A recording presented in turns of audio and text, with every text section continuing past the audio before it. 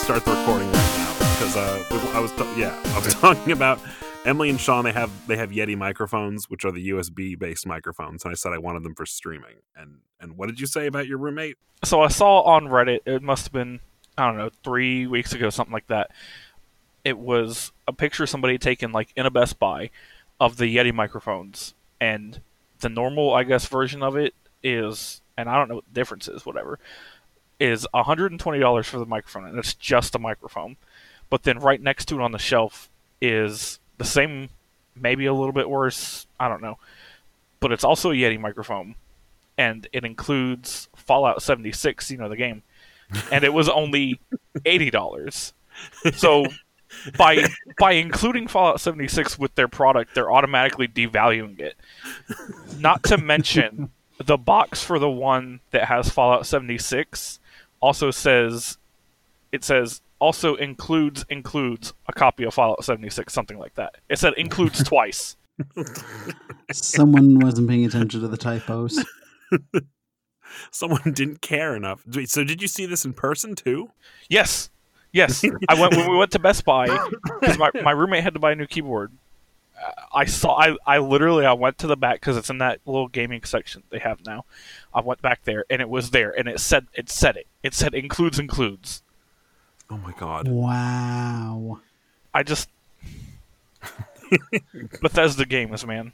That Best Buy, the Augusta Best Buy, is the most disgusting Best Buy I have ever been in. And because I think on Long Island there were at least 2 we were able to drive through when we lived there. Are there still, like, how many are around you, Jeff? There are about maybe 2, maybe 3. Yeah, and I've been to at least one of them, and they were never as disgusting as the Augusta one. I go into that, and it feels like everything's dirty, and it just feels kind of like moist for some reason, which it really shouldn't. And I know it's hot here, but goddamn, I don't get the moist vibe that you're talking about here, but I really do not appreciate, like, the devaluation of Best Buy over the years, because, like, oh God, how long have we lived here? 17 years ago, when we first moved to Augusta, and we went to Best Buy, and it was like, computer parts and all this kind of crazy cool stuff. Best Buy doesn't even sell CDs anymore, and then their, like, selection on computer components is just shameful. No, it's embarrassing. Like, I went there to find some stuff. I couldn't find it. Like, if I want to buy stuff for my computer, I have to either buy it online or go to Atlanta and go to Micro Center. Which is heaven, by the way. Micro Center is amazing. Yeah, but you still have to drive like 2.5 hours to get there, though. Yeah, it's the only bad part. But their prices are really good. There's a Micro Center by me. I think it's like maybe half an hour drive from here. What town is it in? I don't remember. I've never even heard of these before. Oh yeah, no, Micro Center is basically Home Depot for computers. Yeah, pretty much. Nice. There's there's 2 in Atlanta, and oh my god. Oh, that's nice. Yeah, I actually purchased my new laptop from there. It's actually really nice, and I got a pretty good price for it too. Well, next time I'm in the market for a computer laptop thing, then maybe I'll check that out in Atlanta. Yeah, and I've got that fancy one where it flips all the way over to a tablet. It's actually really cool. Oh, I thought I had that too, and then I needed a new laptop. Speaking of mess ups here, as Eric knows, and Jeff probably used to know, I actively use Snapchat, and I'll be honest with you, it's not a bad program. It's not terrible. Unless your friend is sending you like 30 videos a day and Jacob, you never watch one of them. Hey, what I send is gold, all right? It is solid gold, okay? It's the best quality stuff you'll ever see.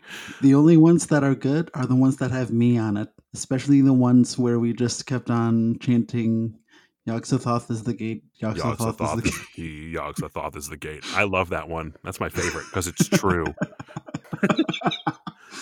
Well, so one of the reasons I even have it is because, my buddy Davey, Jeff, you know Davey, Eric, I don't think you've met him at all. He works for Snapchat.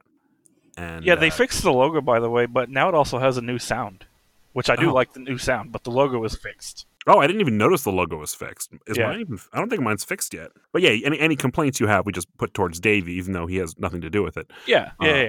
Well, Davey has made a little bit of a mistake, and as you know, Eric, you and I, we keep a streak going, and that's just keeps track of how many days in a row you can snap someone consistently. I've only got streaks with 4 people: you, Anita, my buddy Nolan, and Davey. And Davey tries to keep a lot of streaks going. Well, he's going on a cruise in Alaska this week, so he's not going to have a lot of reception, apparently. So he gave his account over to one of his coworkers and friends. I think it's a coworker. Oh, no. Oh, Yeah, no. so for like the next week or two, this guy is going to be sending stuff for Davey and receiving things for Davey. And this is like day 1, and it's already like hilarious. It's like, I'm just thinking of Oh, what no. awful things I can send their way too, but mostly it just seems to be insulting Davey, which I think is good in itself, but It's a like you said, national pastime, right? It builds character somehow. Yeah, I don't yeah. know. Speaking of Snapchat streaks, Jacob, we are about 50 days away from 2 straight years. Oh my god, really? Yeah. We're at 683 right now. Oh my god, didn't we drop once? I think I dropped once. Yeah. For everyone. We would have been at 2 years by now, but it dropped once. I think you are my second longest one, because Anita keeps dropping them. Yeah, Nolan is 200, Anita's 286. Mine says 683. I don't know. That's what mine says. Yeah, and then with Davey, I have 748. How many years is that? Like that's over 2 years, right? Yeah. 740 because 365 in a year, so 730 is 2 years. Okay, so we just have over 2 years then. Yeah. And now we're capping off our 2-year celebration by sending ridiculous pictures through Davey's friend, which is going to be hilarious. Unfortunately, Jeff had Snapchat, and then he got rid of it, so he can't see all the pictures of Woofy I send almost all the time, but whatever. Speaking of, did you enjoy my live Snapchatting of finishing A Link to the Past last night? Yes, I did. And I think that would be good grounds to start with our first thing today, because I see you've been playing that a bunch. Thank God. Thank God. I don't know anything about Snapchat. So, yeah. Let's talk about more things Jeff doesn't know about. Yeah, so... God damn it, Jacob. Every time! So, local Augusta politics. I'm just kidding. I have no idea what's going on here. Ooh, there's a lot of things going on. It's nonsense, mostly. Yeah, I mean, like the school board commissioner in, like, Aiken resigned or something like that. I don't know. Yeah, but that's not here. It's, like, 20 minutes away. It's not even the same state. It's 20 minutes. I go to work. I go to Aiken for work, like, twice a month. It's close enough. Most maps will put Aiken on the map, but not Augusta, which is weird to me, but okay. Yeah. So, A Link to the Past. I just like Jeffrey doesn't know anything about Snapchat, I know very little about Legend of Zelda in general.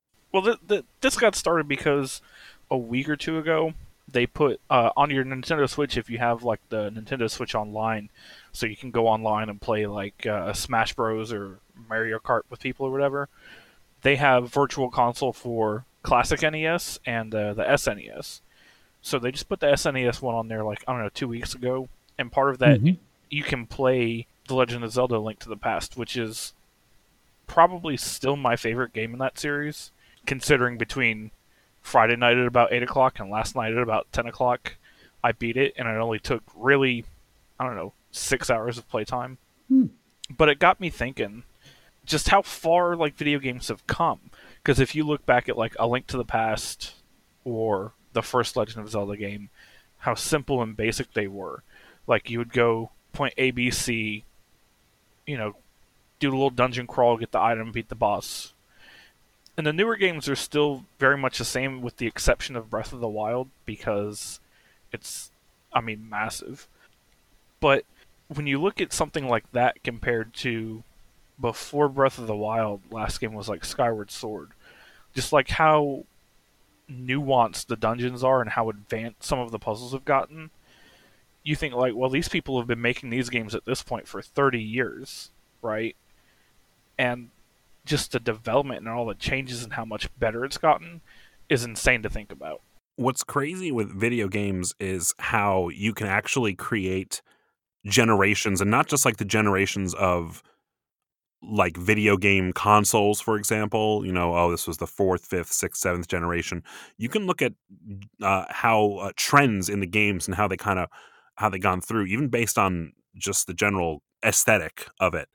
For example, there was a time, especially when I was back in college, where every game coming out, or a lot of the games coming out, they were all first-person shooters. They were all really kind of just gray, brown, quote-unquote realistic tones, and they all kind of sort of followed that aesthetic. And now, like in the late 2010s, we have this, I don't even know what they call it. There's a lot of it that's like the use of like pink and neon and almost like retro like 80s all these style. bright colors. Yeah. And yeah. And it's like, and the trends, and it's funny because video games were always, they were sometimes part of a subculture. And because of just how big they've become and how accessible they are, they're now part of the culture. They set trends and react to trends much faster than they did back when, Legend of Zelda first came out on the NES and the SNES. Or Pong. Or Pong. or Pong, yeah. There's a goddamn Miss Pac-Man now. The whole world doesn't make sense. But no, it's just kind of cool to think about, because the first video game that I really remember playing myself fully all the way to completion is Final Fantasy VII, which they're coming out with the remake next year of it. Yeah. But you look at the original of that, and then you look at something like Final Fantasy 15 or the 7 remake, and you just think, like, 20 years, how far the technology has come and how much more nuanced the storytelling is, character writing, because like in the Zelda games there's not really character development. It's just like, okay, go here, do this, kill this thing, go to the next place, rinse and repeat. And that's stayed largely the same for 30 years. Whereas with the storytelling with something like Final Fantasy, you look back at Final Fantasy VII, the original version of it, it was, okay, you get out of Midgar, then you go, basically each character that you can have in your party has a stop at their hometown or something of the matter, where you learn about their backstory a little bit, and then you just go and it's never touched on again. Whereas the games coming out nowadays, say like Final Fantasy 15, is every character has a fully fleshed out backstory. They have all these traits that make them as a character who they are. So I just think it's really cool to think about how far the medium has come in terms of storytelling, as well as nuanced and believable characters. Yeah, I really do like that. And also, looking at it, it's actually, you can actually really compare it to, like, say, something like Dungeons and Dragons, because that's where everything really started from. Like, you had your Legend of Zelda, which is just kind of your kind of crawling through the dungeon, and Dungeons and Dragons has that, but also they had like the stories and everything when they added it to it, which is actually kind of interesting. And I mean, other games that Nintendo was famous for, like back in the day, they were the same basic concept: picking up items, using them against enemies. You got your Metroids, you got your Castlevanias, things like that. And going off of that, video games are something that kind of I was really into as a kid, and it kind of drifted away for a while, and then kind of comes and goes, basically depending on what's going on at the time. But when I started getting into board games a lot, and then Dungeons and Dragons and other role-playing games, video games started kind of going off to the side. And I realized that if a game doesn't have a compelling story or some kind of mechanic to draw me in, I'm not going to want to play it. Oh yeah, no, I'm very much the same way. Like 10 years ago when I was in high school, and like you were saying, all the first person shooters, like Call of Duty was huge. Yeah. 10 years ago. And so because my friends were playing and it was the popular thing, I wanted to play it. But I've never been one for like the online multiplayer. I don't really enjoy that. I enjoy games that have a very heavy story that can pull you in. I like the emotional satisfaction that you get out of something like that. Mm-hmm. It's not just a run and gun and go here, do this. It's you're the world itself, especially in games nowadays like Breath of the Wild or something like that. The world itself is living. You go around and there's different people, and you can find them walking around the world. And like a lot of times I wish I could get into these kind of games, and it's not that I don't want to play them with complete strangers. Like I see Borderlands 3, for example, and I'm like, that game looks like a lot of fun. I wouldn't mind playing that with some people I know, but then it just faces the same problems that like Dungeons and Dragons does. It's like, when do you schedule time? When do you make the time to do this? Some people, it's part of their life, it's part of their schedule, it's part of how they spend their free time. And, I just have a lot of other interests and things that need my attention as well. But I think video games have done a really good job over the last several years of kind of catering to every play style. I think we're seeing a lot more single player games again. Yes, thank God. Yeah, which there was maybe like a couple of like really good ones, but now I think they're kind of bringing that back. I don't think couch co-op is making a comeback though, is it? I still feel like, I don't think so. I haven't really seen anything recently. Because, I mean, nowadays, like, if you can just get the game and play online with your friends, I mean, what's the point of doing co-op? Couch co-op. because the TV screens are bigger than ever. We Yeah, finally have and- enough space on our TV screens. Back in the day when Jeff and I were playing in the basement and of our parents' homes, and we're playing on like a 20-inch tube TV, and we're like, whoa, the graphics. It 16-bit, was awesome. 32-bit. Yeah, no, I know. Whoa. You could be Sonic or Knuckles? What? I mean, that's like, if you think about it, Crash Team Racing, they remade that recently. And I remember living in Germany when my dad was still in the army, we would, my brothers and I would pull out the PlayStation, put that in there, and we would just sit there and race against each other in the game for like hours on end. And I think it's really cool that games like that, because they had the Crash Insane trilogy and they had the Spyro trilogy, got remade just due to popular demand, like how popular they were with people. Because for a lot of people my age, those games were huge in our childhood. What game would you want to see remade from your childhood into modern graphical times? That isn't already. Yeah, that's not already, because Spyro and Crash would have been my number one choices originally. Yeah, you got Spyro and Crash. They're already doing Final Fantasy VII. I would love if they did Final Fantasy IX. Ooh. Because 9 is probably my favorite game in the series, because of the fact that, like, for Final Fantasy 7 and 8, they kind of brought it to a more modern feel with the technology and the cars and the flying, this and that. But with 9, they kind of went back to a lot of the series tropes from before 7 and 8. And the game itself kind of plays out like it's a theater play. Like, every character has a role that you would expect in a character in a play. Is that the one with the clown bad guy? No, that's 6. Okay. 6, yeah, Kefka is in 6. Kefka, okay, yeah. Now 9 is the one where the main character has a monkey tail. Yep. I actually have no idea which one this is. I'm going to have to look this up later. Oh, wow. I didn't grow up with a Nintendo system of any kind, just a Game Boy, and I played like Tetris and Kirby. So a lot of the things that made Nintendo what it was, like I wasn't introduced to that. We were a Genesis household. I didn't play the Final Fantasy games ever, or the Legend of Zelda games. And then when I tried them when I got older, they didn't appeal to me as much, which makes me kind of an outsider. Yeah. I mean, yeah, but it makes a little bit of sense because they appeal to. Final Fantasy has a more mature audience, I think, but something like Zelda it appeals to that sense of adventure that you would have as a kid. And I know, like me now, versus 15 years ago, I don't have a sense of adventure. I just want to stay where I'm comfortable and be left alone. So, Jeff, what about you? What would you want to see remade?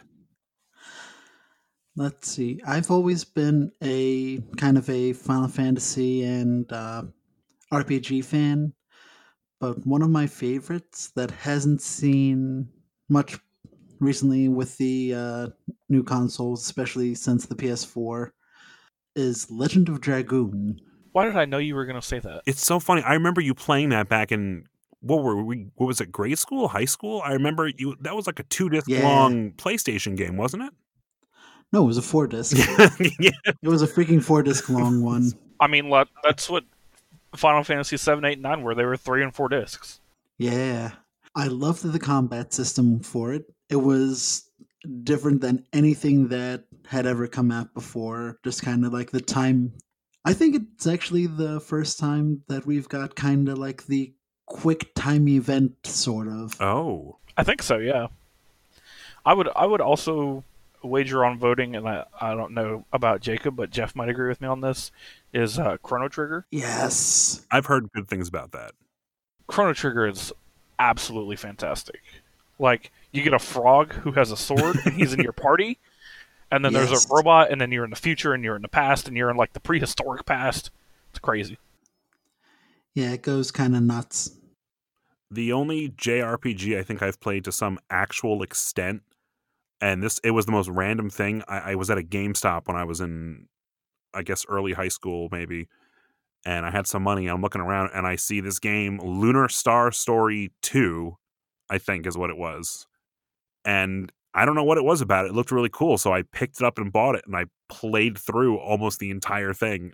I think until almost the very end, and I really loved that. And but other than that, I've had a hard time getting into a lot of these JRPGs, and I kind of want to, because I know they're good with story and character stuff, and I kind of like the challenge a little bit. But I think I'm a person who gets caught up in, the stress of running out of, magic points to deal damage and your item stuff, and getting overwhelmed easily, and that can get kind of that bogs me down a lot.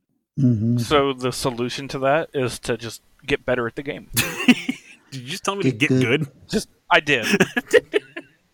You take the Dark Souls philosophy and you apply it to every other video game, and you see how far you go. You know what? I should apply that to my life, to my daily life. Oh, I'm sorry. Is You it know bothering what? you? We're not going to go there. Get good. We're not. We're not going to go there Oh no. because oh boy, is that a train wreck waiting to happen. Oh, I've got to learn this boss's patterns. And all of a sudden, you have a letter opener into your boss's throat, and it's not good. You get put away for life. What is the newer one called? Sakura? Sekiro, yeah. That game looks so just not fun. I'm watching people streaming it, and they're still on the same boss 3 hours later, and I'm like, at what point is this fun and not work? Yeah, I'll put it this way. I love the Dark Souls games. I love Bloodborne. And the studio, like Sekiro, like it's a great game, but it is the only From Software game that I had to just like put down and get rid of, because I was at the point where I was like in my apartment screaming, wanting to throw the controller at the TV, because it's like, how did that hit me? How did my block not like? It's so it's a beautiful game though. Yeah, it looks really good. Mm-hmm. I did want to say though that if I had a game that could be remade into modern times, it would be Tomba. Ooh. Yes.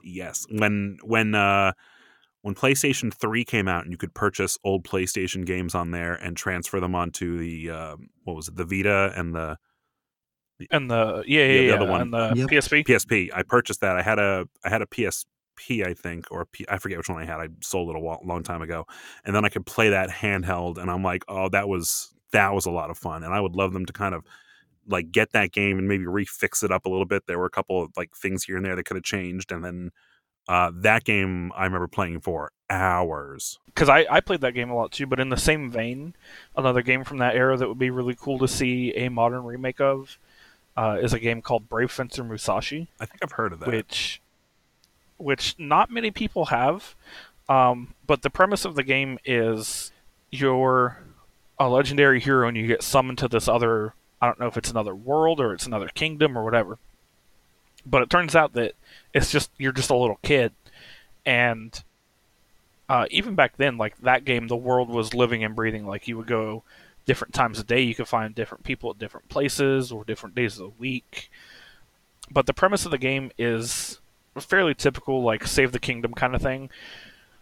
But it's hilarious because the kingdom in the game that you're trying to save is everything in the game is named after food, by the way.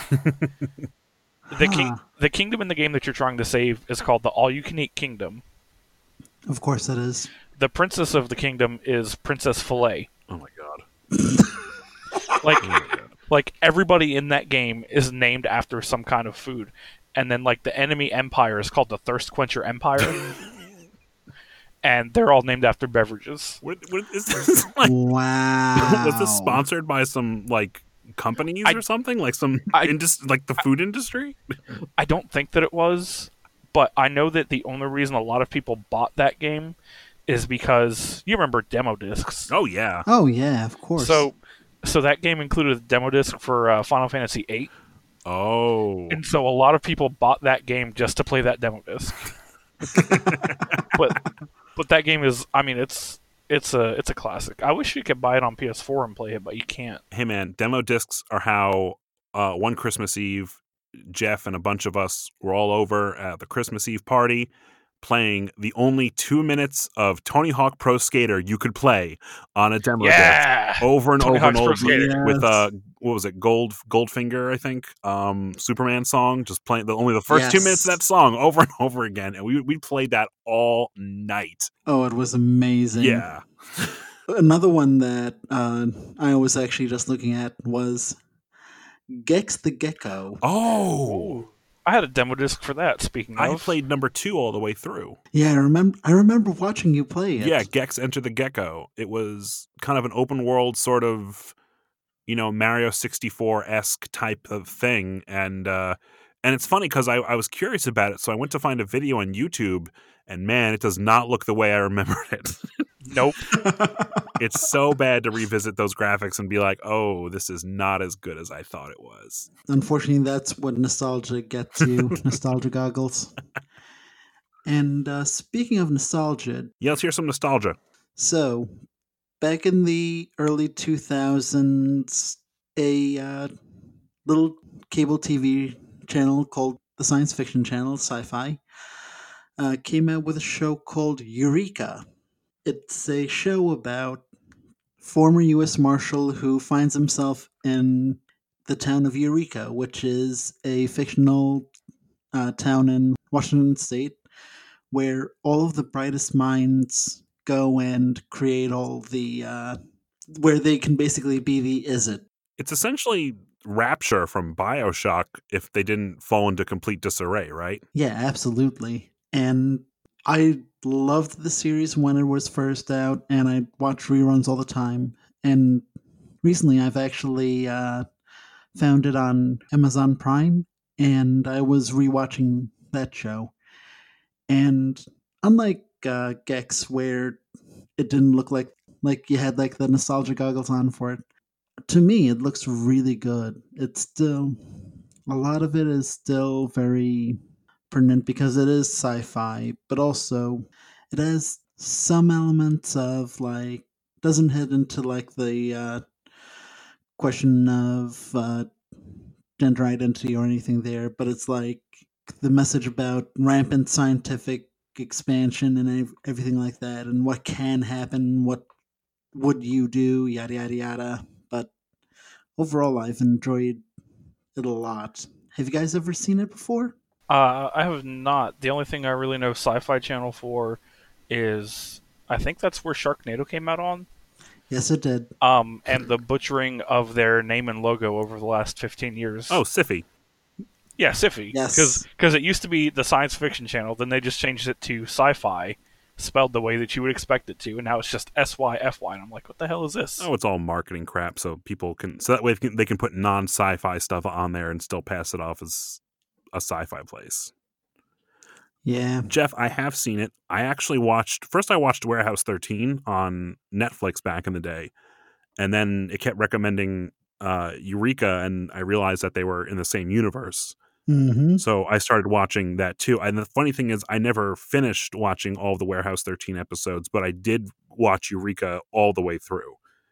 I thoroughly enjoyed it. And Eric, I recommend checking it out if you're looking for a really kind of enjoyable sort of TV show. It's an interesting concept because the entire premise is that the guy who becomes the sheriff, I do not know the actor's name, but he's the Maytag guy now. In all the commercials. And he was also in the Ticket to Ride episode of Tabletop. Yes, he was. He was in that episode. Is it on Netflix, do you know? I don't know if it's on Netflix anymore. It used to be. It might be, and we can check that out. To the interwebs. So this actor, this guy, he was the sheriff, of this town. He kind of gets it in the very first episode on a fluke. The whole shtick is he's like a red-blooded American, likes to eat his hot dogs, doesn't care for any of this fancy sci-fi stuff, and it's usually, not only is it his like common sense and lack of he's not an idiot, but he's not like a huge intellectual like everyone, but it's sort of like his common sense approach is usually what helps save the day, and also he's the one who always ends up putting his life on the line to fix whatever these scientists are doing. Fucking scientists, man. Which is kind of weird because it's a very like almost anti-science kind of approach, because Jeff's right, it's sort of like they're basically pushing science to its extreme, and there's a whole bunch of crazy storylines around that. And this, traditional guy has to come over and save the day. So I don't know what kind of message they're doing there, but it was very entertaining to watch. Yeah. And the main actor's name is Colin Ferguson. Yes. But also, it has I'm going to butcher this so horribly, Frewer, who was the redneck uncle from Honey, I Shrunk the Kids. I do not remember that man or that actor. In the Honey, I Shrunk the Kids, he was in the camper, and he was kind of like the outdoorsy camping type guy. Oh, I don't remember. I haven't seen that movie since it came out, I think, in theaters. But yeah, he plays Taggart in Eureka, the Australian cryptozoologist, I think. Oh, yes, I think I remember that character now. And another fun thing that I've seen with it is that they've had a lot of cameos on it. They've had Will Wheaton. They've had Felicia Day on there. She became a regular guest character near the end. They've had Jamie Kennedy. Will Wheaton. Yes, Wheatons. Will Wheaton. With Wheaton. Like, they've had like a whole ton of people playing scientists and everything, and it's just, I'd say that from my point of view, it's aged pretty well, because again, it's kind of like it's the science gone wrong, but sometimes the simple answer is the best answer, which is kind of the philosophy with martial arts. So if, say, Jacob is trying to choke me, the simple answer is to beat him until he stops choking me, and then, yeah. That was an oddly specific... Yeah, that was. Oddly specific request there. I mean, I don't know where you got the idea of that happening, but I guess we'll find out in a couple weeks when you come down to visit, Jeff. Thinking about that, like, how does that really kind of feel in like modern society, where all these people who are against science, like you've got the flat earthers and the anti-vaxxers, like how does that feel against like that kind of ideology, like that the science people need, some non-sciencey average Joe kind of thing? The thing is with him is that he's not against it. He's not like saying, oh, the earth is flat, oh, the vaccines cause autism or whatever. No, he's much more like, okay, so this is what's happened. Maybe trying to tackle this from a simpler perspective is, not simpler, but more of a kind of base perspective is better. Because it's like, he never goes around saying, hey, this is a bad thing. He's saying that, hey, maybe look at it from this angle. He's like the IT guy who says, have you tried turning it off and then on again? Oh, I love that show. Yes. And in a way, it's kind of like, it's not that he knows how to turn it on and off. He's just, these guys are so in their own heads that they probably actually haven't thought of that. Yeah, he's kind of like the medical team to Dr. House. Yeah. Okay. He's their wisdom-based character amongst a bunch of intelligence. Yeah, because I mean, I find like even in actual life that can be kind of true. Like you've got people who are super educated and book smart and all, they know all these things, but then like something simple like everyday kind of problem happens and they're just dumbfounded. Yeah, and I think that's a lot of what the show is. So it's not anti-intellectual, it's not anti-science in that way. It's more of, sometimes it's better to look at it from from the base level, saying, hey, did we go through this? It's like you just need a little bit of street smarts every once in a while. Yeah. Yes. And street smarts. I remember an episode specifically where there's a church. There's a church of science they have there, but it's a religious, and the guest star of the week who runs it, she's also a scientist, but she complains how nobody comes to services anymore, and then there's a whole talk about like faith and science and how the two interact, and I thought they took that really well. I thought the way that the show approached that was very mature and also made for good storytelling too. So Oh, absolutely, yeah. yeah, I recommend it. And Jeff, are you going to rewatch Warehouse 13? Did you like that one as much? Oh yeah, I loved Warehouse 13. Like you, I hadn't fully caught up with it, so I'll probably start from the beginning again. I want to take it back a little bit for just a second, where we were talking about the importance of storytelling in modern video games, because since the last time we spoke a week ago, I have been and have finished at least one playthrough of Detroit Almost Human. I've been playing it with Anita. So what we do is... I thought it was called Detroit Become Human. What did I say? Almost Human? Yeah. Almost Human is a Fox TV series. God damn it. So, for the past week, I have been playing Detroit Become Human, and do I have the Wikipedia page already up and still said the name wrong? Yes, this happened. It's developed by Quantic Dream. It came out for the PlayStation 4. 2 years ago? A year and a half ago. About a It year, came yeah. out in... Oh, it looks like it came out on Windows on PC this year, and it came out in May of 2018. Okay. And it was available last month on PlayStation Plus for download. I think you can still actually get it for free. Was it this month or last month's game? This month on PS Plus is like Arkham Knight and Arkham Knight. Darksiders 3, so... Yeah. So the cool thing was you were able to get Detroit Become Human and Quantic Dream's first game that they were really known for, Heavy Rain, which I never played. Oh, that game is... Ooh. Well, it's the same writer and director, David Cage. So Detroit Almost Become Sort of Human. It's not a traditional game. And I'm sure Heavy Rain was very similar. It's kind of a story. It's sort of almost a movie or a bunch of episodes of a TV show where you can make dialogue choices and character choices. You can explore the areas that you're in to an extent, and then every once in a while there's a quick time event, like a fight scene or something, where it's just a matter of you hitting a button or mashing a button a certain number of times. Yeah, Heavy Rain was much of the same, yeah. Yeah, when it comes to actual like gameplay, there's not a lot of it involved. However, there are 3 protagonists that you switch between for every chapter. It takes place in the future, not that far in the future, 2038. And each of the characters are an android. And androids are becoming popular robot servants in society. Each one of the main characters is a different position. So Kara is she's a caretaker android. Actually, Marcus is another caretaker android, and he takes care of an old man played by Lance Henriksen, which is awesome. Yes. It was great seeing him in the game.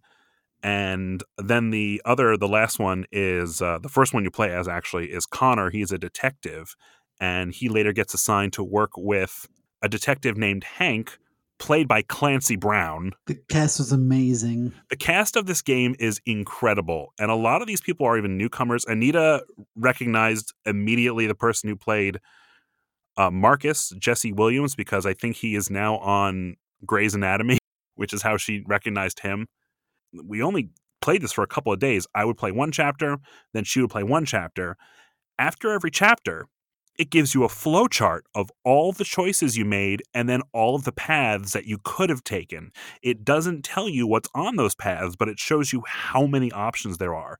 It is crazy. Like, it just spirals out of control. And then, like, sometimes you unlock things that, like, you'll see it on the screen. You'll see a little blue lock thing unlock, and it says, you've opened up a path. So a character that you maybe helped or hurt in one chapter, because of that, will affect what you can do later on. Yeah, it's very much a choose-your-own adventure. So yeah, I was going to say, it sounds kind of like the Telltale games, like the Telltale Walking Dead, or like the Batman games that they put out, which I have and I love, by the way. Wolf Among Us was probably my favorite of them. I haven't actually played those games yet. I want to check them out. Good luck, because the studio closed and I think you can't buy them online anymore, like on Steam. No! You might be able to find them at GameStop, but I don't know. Well, poop. Oh, Muffin. Yeah. Well, anyway, so Jeff, I saw that you played it because we were trying to see who else. Because what it will do is it will show you the percentage of people in the world who made your choice, and then the percentage of your friends who've made the choice, which being on the PS4 is probably anyone that you're connected through online. Mm-hmm. I was trying to see who I knew that had been playing the game, and I saw Jeff had as well. And so we were comparing trophies and seeing what choices he made versus that I made, and we made some pretty bad decisions. And so Anita and I, we played it through all the way to the end with our choices. And then we've thought about replaying it again and just sort of making new choices or different ones. And we just replayed the first one over and over till we got every single option unlocked, just to see all 4 or 5 endings you can get from the very first chapter. And then we're like, okay, we need to put this down for a bit because we've just played a lot of it. But she loved every second of it. She's kind of a little obsessed with it. And I'll be honest with you, so was I. I really enjoyed this game. When it came out, it got a lot of flack from some people. I think it has a lot of praise, but because the topics are very controversial, they talk about androids the same way they talk about the civil rights movement. Mm-hmm. It gets really heavy, and it uses a lot of that imagery. And whether or not they use it correctly, I can't tell you. I don't have the background to say whether or not I feel that they were being respectful, but all I know is when I was playing the game, I could see the parallels. I could see what they were going for. I enjoyed the story, and I loved the acting. And I recommend it. I think it's a really cool game, and I wish they made a lot more games like this. Anita is not somebody who's going to go and pick up a game like Borderlands or maybe even like a Batman game or the Spider-Man game. Like, those really aren't up her alley. She liked watching them. She loved watching Spider-Man, but those aren't the games that she enjoys playing. But when you have something like this, something more accessible, something with a really great story, I think that appeals in a lot different way. Jeff, what did you think? I thought it was fun. Like you, I've been trying to. When it first came out, I was trying to do a lot of like see what choices went where, but unfortunately, with it, after kind of seeing like the path to the best ending, it was like, okay, I don't really need to play this anymore. Yeah, Yeah, it's very limited life for me. I could see that too, because once you know like how the best ending goes, it's like, why would I want to go back and make it worse? Yeah, exactly. There is something, and this is a little bit of a spoiler. The character Connor, who I think has the best parts of the game, being the detective and everything like that. Yes. It is actually possible to have him die at the end of every single episode because he always comes back. They always just re-upload his memory into a new body.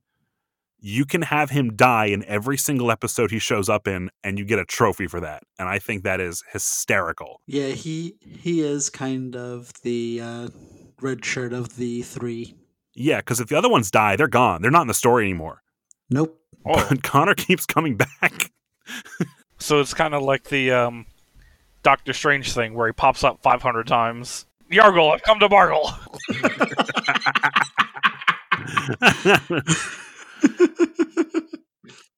I know you wanted to talk also about the new magic set. We were wanting to talk about that last week, but Yeah, do you want to talk about that? Because I think that'd be cool. Yeah, especially since we are yargling the bargling. we are bargling with the Yargle. Speaking of Bargle the Yargle, they must have known what they were getting into when they named that card. I don't think I'll be honest with you. I don't think that they do. You don't think they make things for the meme potential? Because I definitely think they do. I don't think that they do. I'll be honest with you. Like Once in a while, I think they do. like did 20 years ago when they were making a SpongeBob, did they think there was going to be a new meme every week of SpongeBob? No. So, Throne of Eldraine is the 82nd Magic expansion. It comes out on October 4th, and the pre-release will be the weekend before that. So it's coming up soon, and they've been spoiling. It's spoiler season. Yep. So who wants to tell me what the set's about and why I should care? Raise my hand. Sorry. Oh, wow. Sorry. No, Eric, you take it. You take it. We got fairy tale shit. We got more fairy tale shit. Like It's really cool what I think they've done with some of the cards. I don't really understand the food token thing, but I can explain that. Yeah. I understand what it does. I just don't understand why they did it. It's because a lot of the fairy tales do involve something like food, like with Hansel and Gretel. They were basically thrown out because they didn't have enough food. So when they got to the witch, house is made out of food. Okay, Jeff, hold on. Which one of us here has taken a grad class on fairy tales? That's right, me. So back off. Yeah, Eric, you see, in a lot of fairy tales, there's a lot of food. Like sort of how in Hansel and Gretel, like go to the house and there's food there. That was really aggressive for no reason. I don't think you made a very good bargain with Yargle today.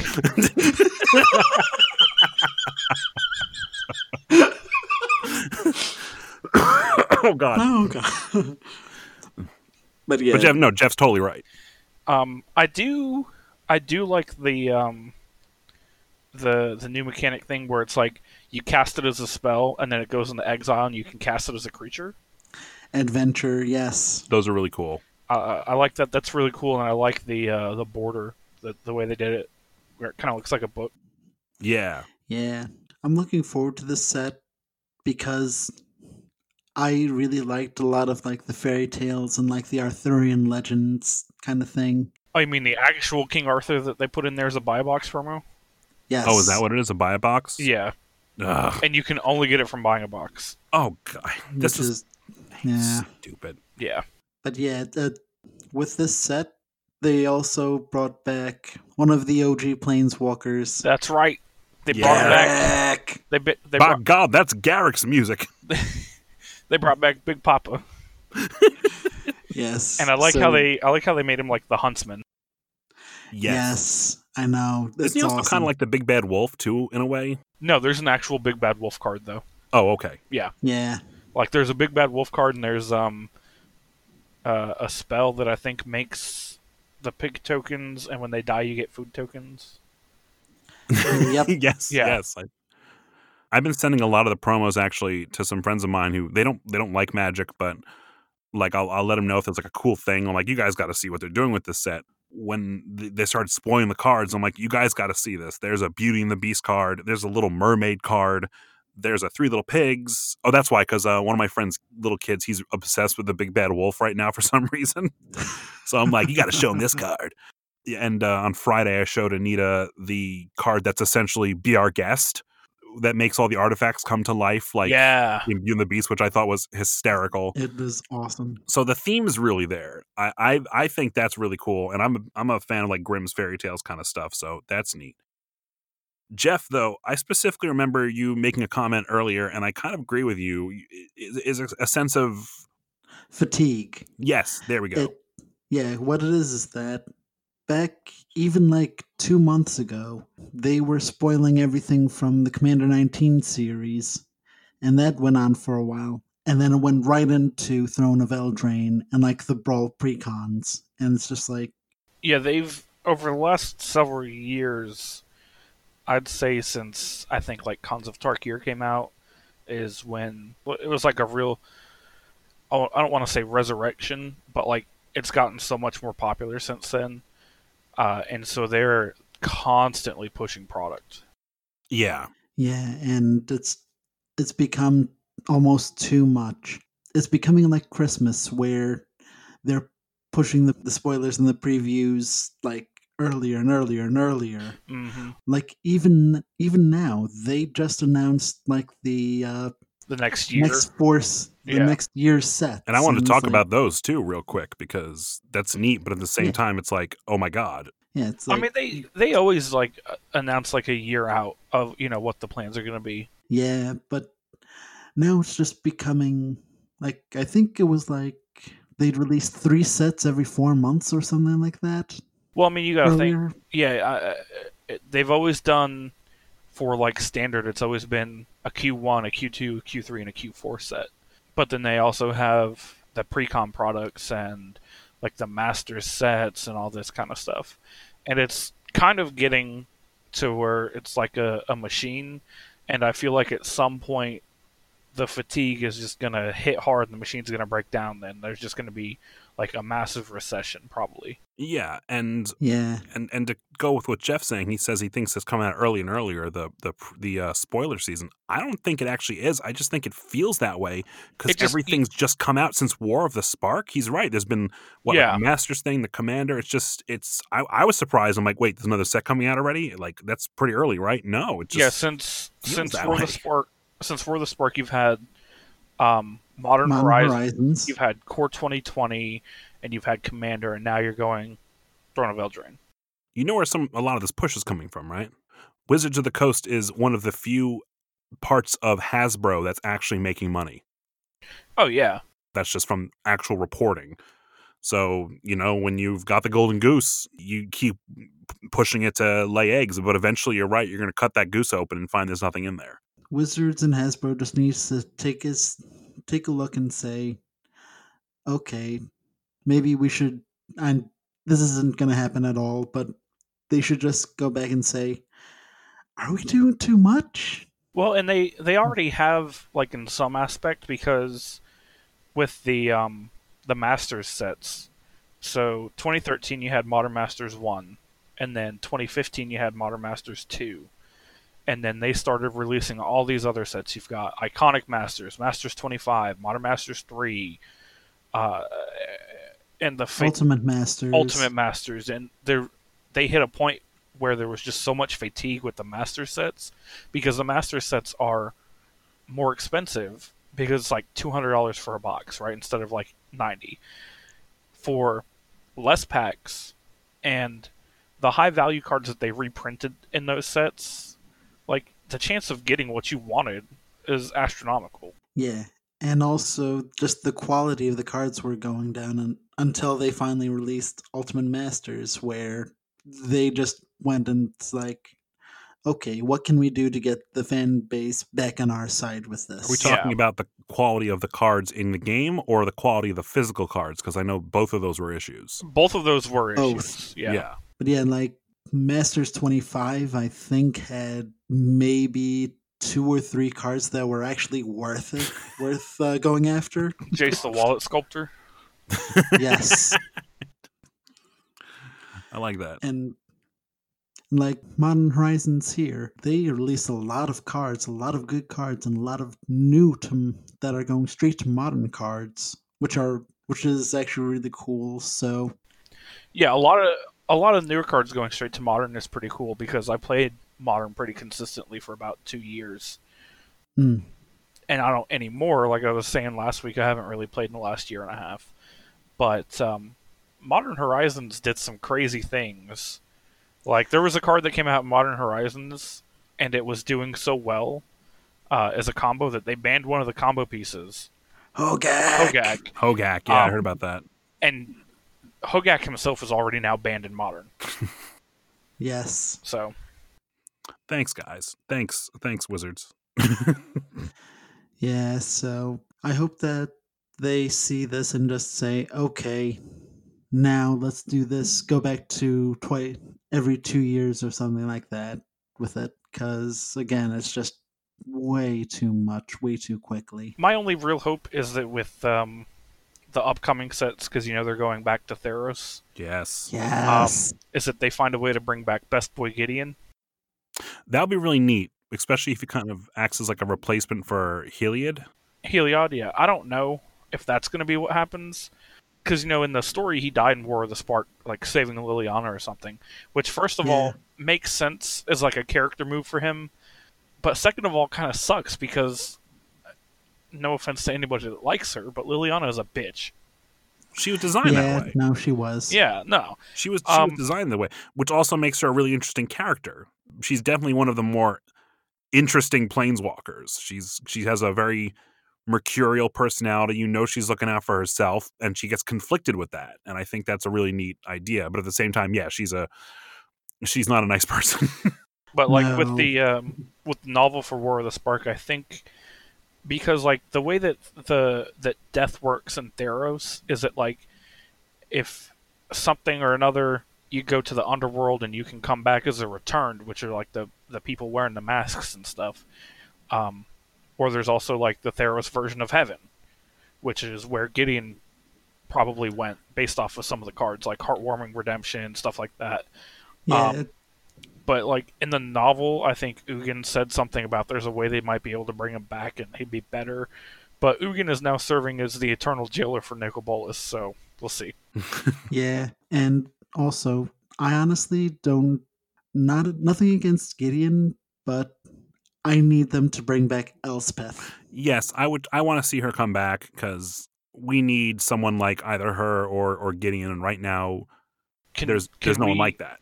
Can we fingers crossed for a Gideon Elspeth team up with Ajani to take down the Therosian Pantheon? Because like that's Ajani's thing right now, is that he wants to get revenge on the gods of Theros for killing Elspeth. Oh, I'm all for that. Oh yeah. Mm-hmm. Oh yeah. Absolutely. I'd like them to make a Kratos character of some kind. I mean, if Ajani's going to be that, I mean that's fine. He's already got the scar over the eye type looking thing, and he's got the scar over the eye type thing. He's been primarily like white green, but he did have a card 10 years ago from Alar where he was white red. So. Oh yeah.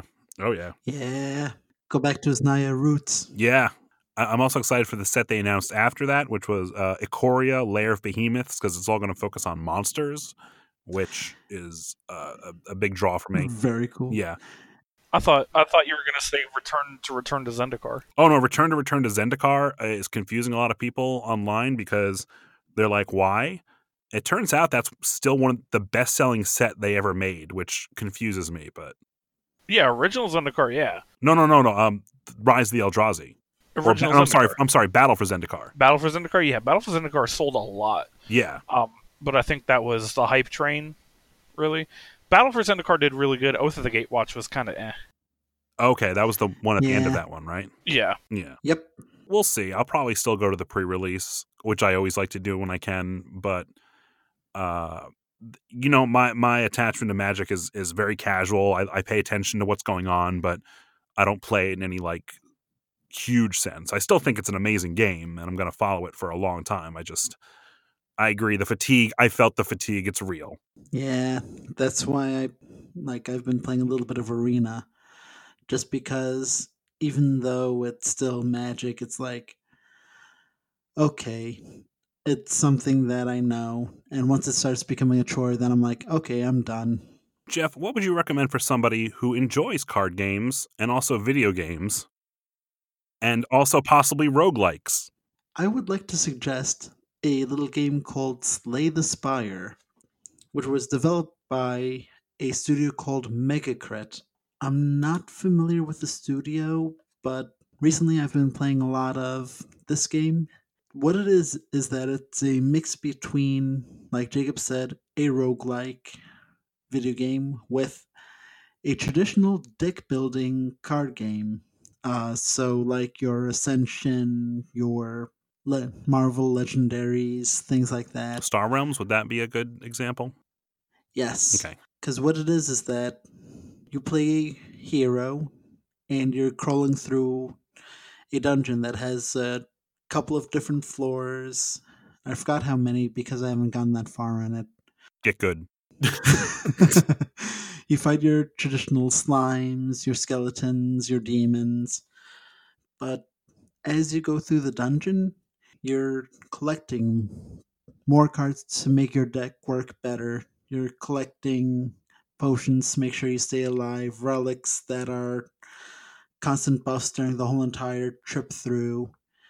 And honestly, I'm loving it. It's a really, really good game, and it's just it scratches that itch of kind of playing a deck building game, because recently, with recent developments with my playing group, I haven't been able to play much of anything board game wise.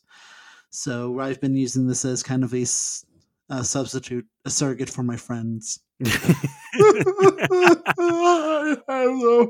Aw, Muffin. How do you like that, huh? How does that sound? Slay the Spire has been on my radar for a while now, and I just haven't made that I haven't actually purchased it yet because one, I don't know whether I want it on PS4 or Switch, although I think I'm probably going to want it on Switch. Yeah, Switch is a lot more portable. Yeah, and two, I'm afraid that once I start, I'm not going to be able to stop, and I need to focus a little bit over the next couple months so I can graduate. And so I usually try to avoid games that have addictive qualities like these do. So, but I've been eyeing it hungrily. So, But also, Switch has a lot of like video games as well.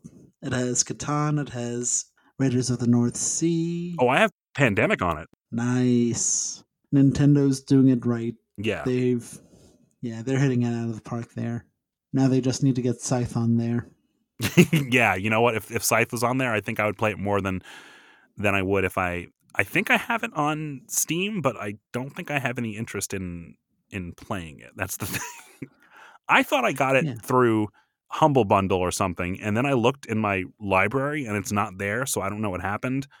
But again, like, it's not the same playing a lot of these games digitally as it is like live in person. Yeah, but it's a good way of getting yourself introduced to the game and kind of understanding the mechanics of it, general strategies. Absolutely.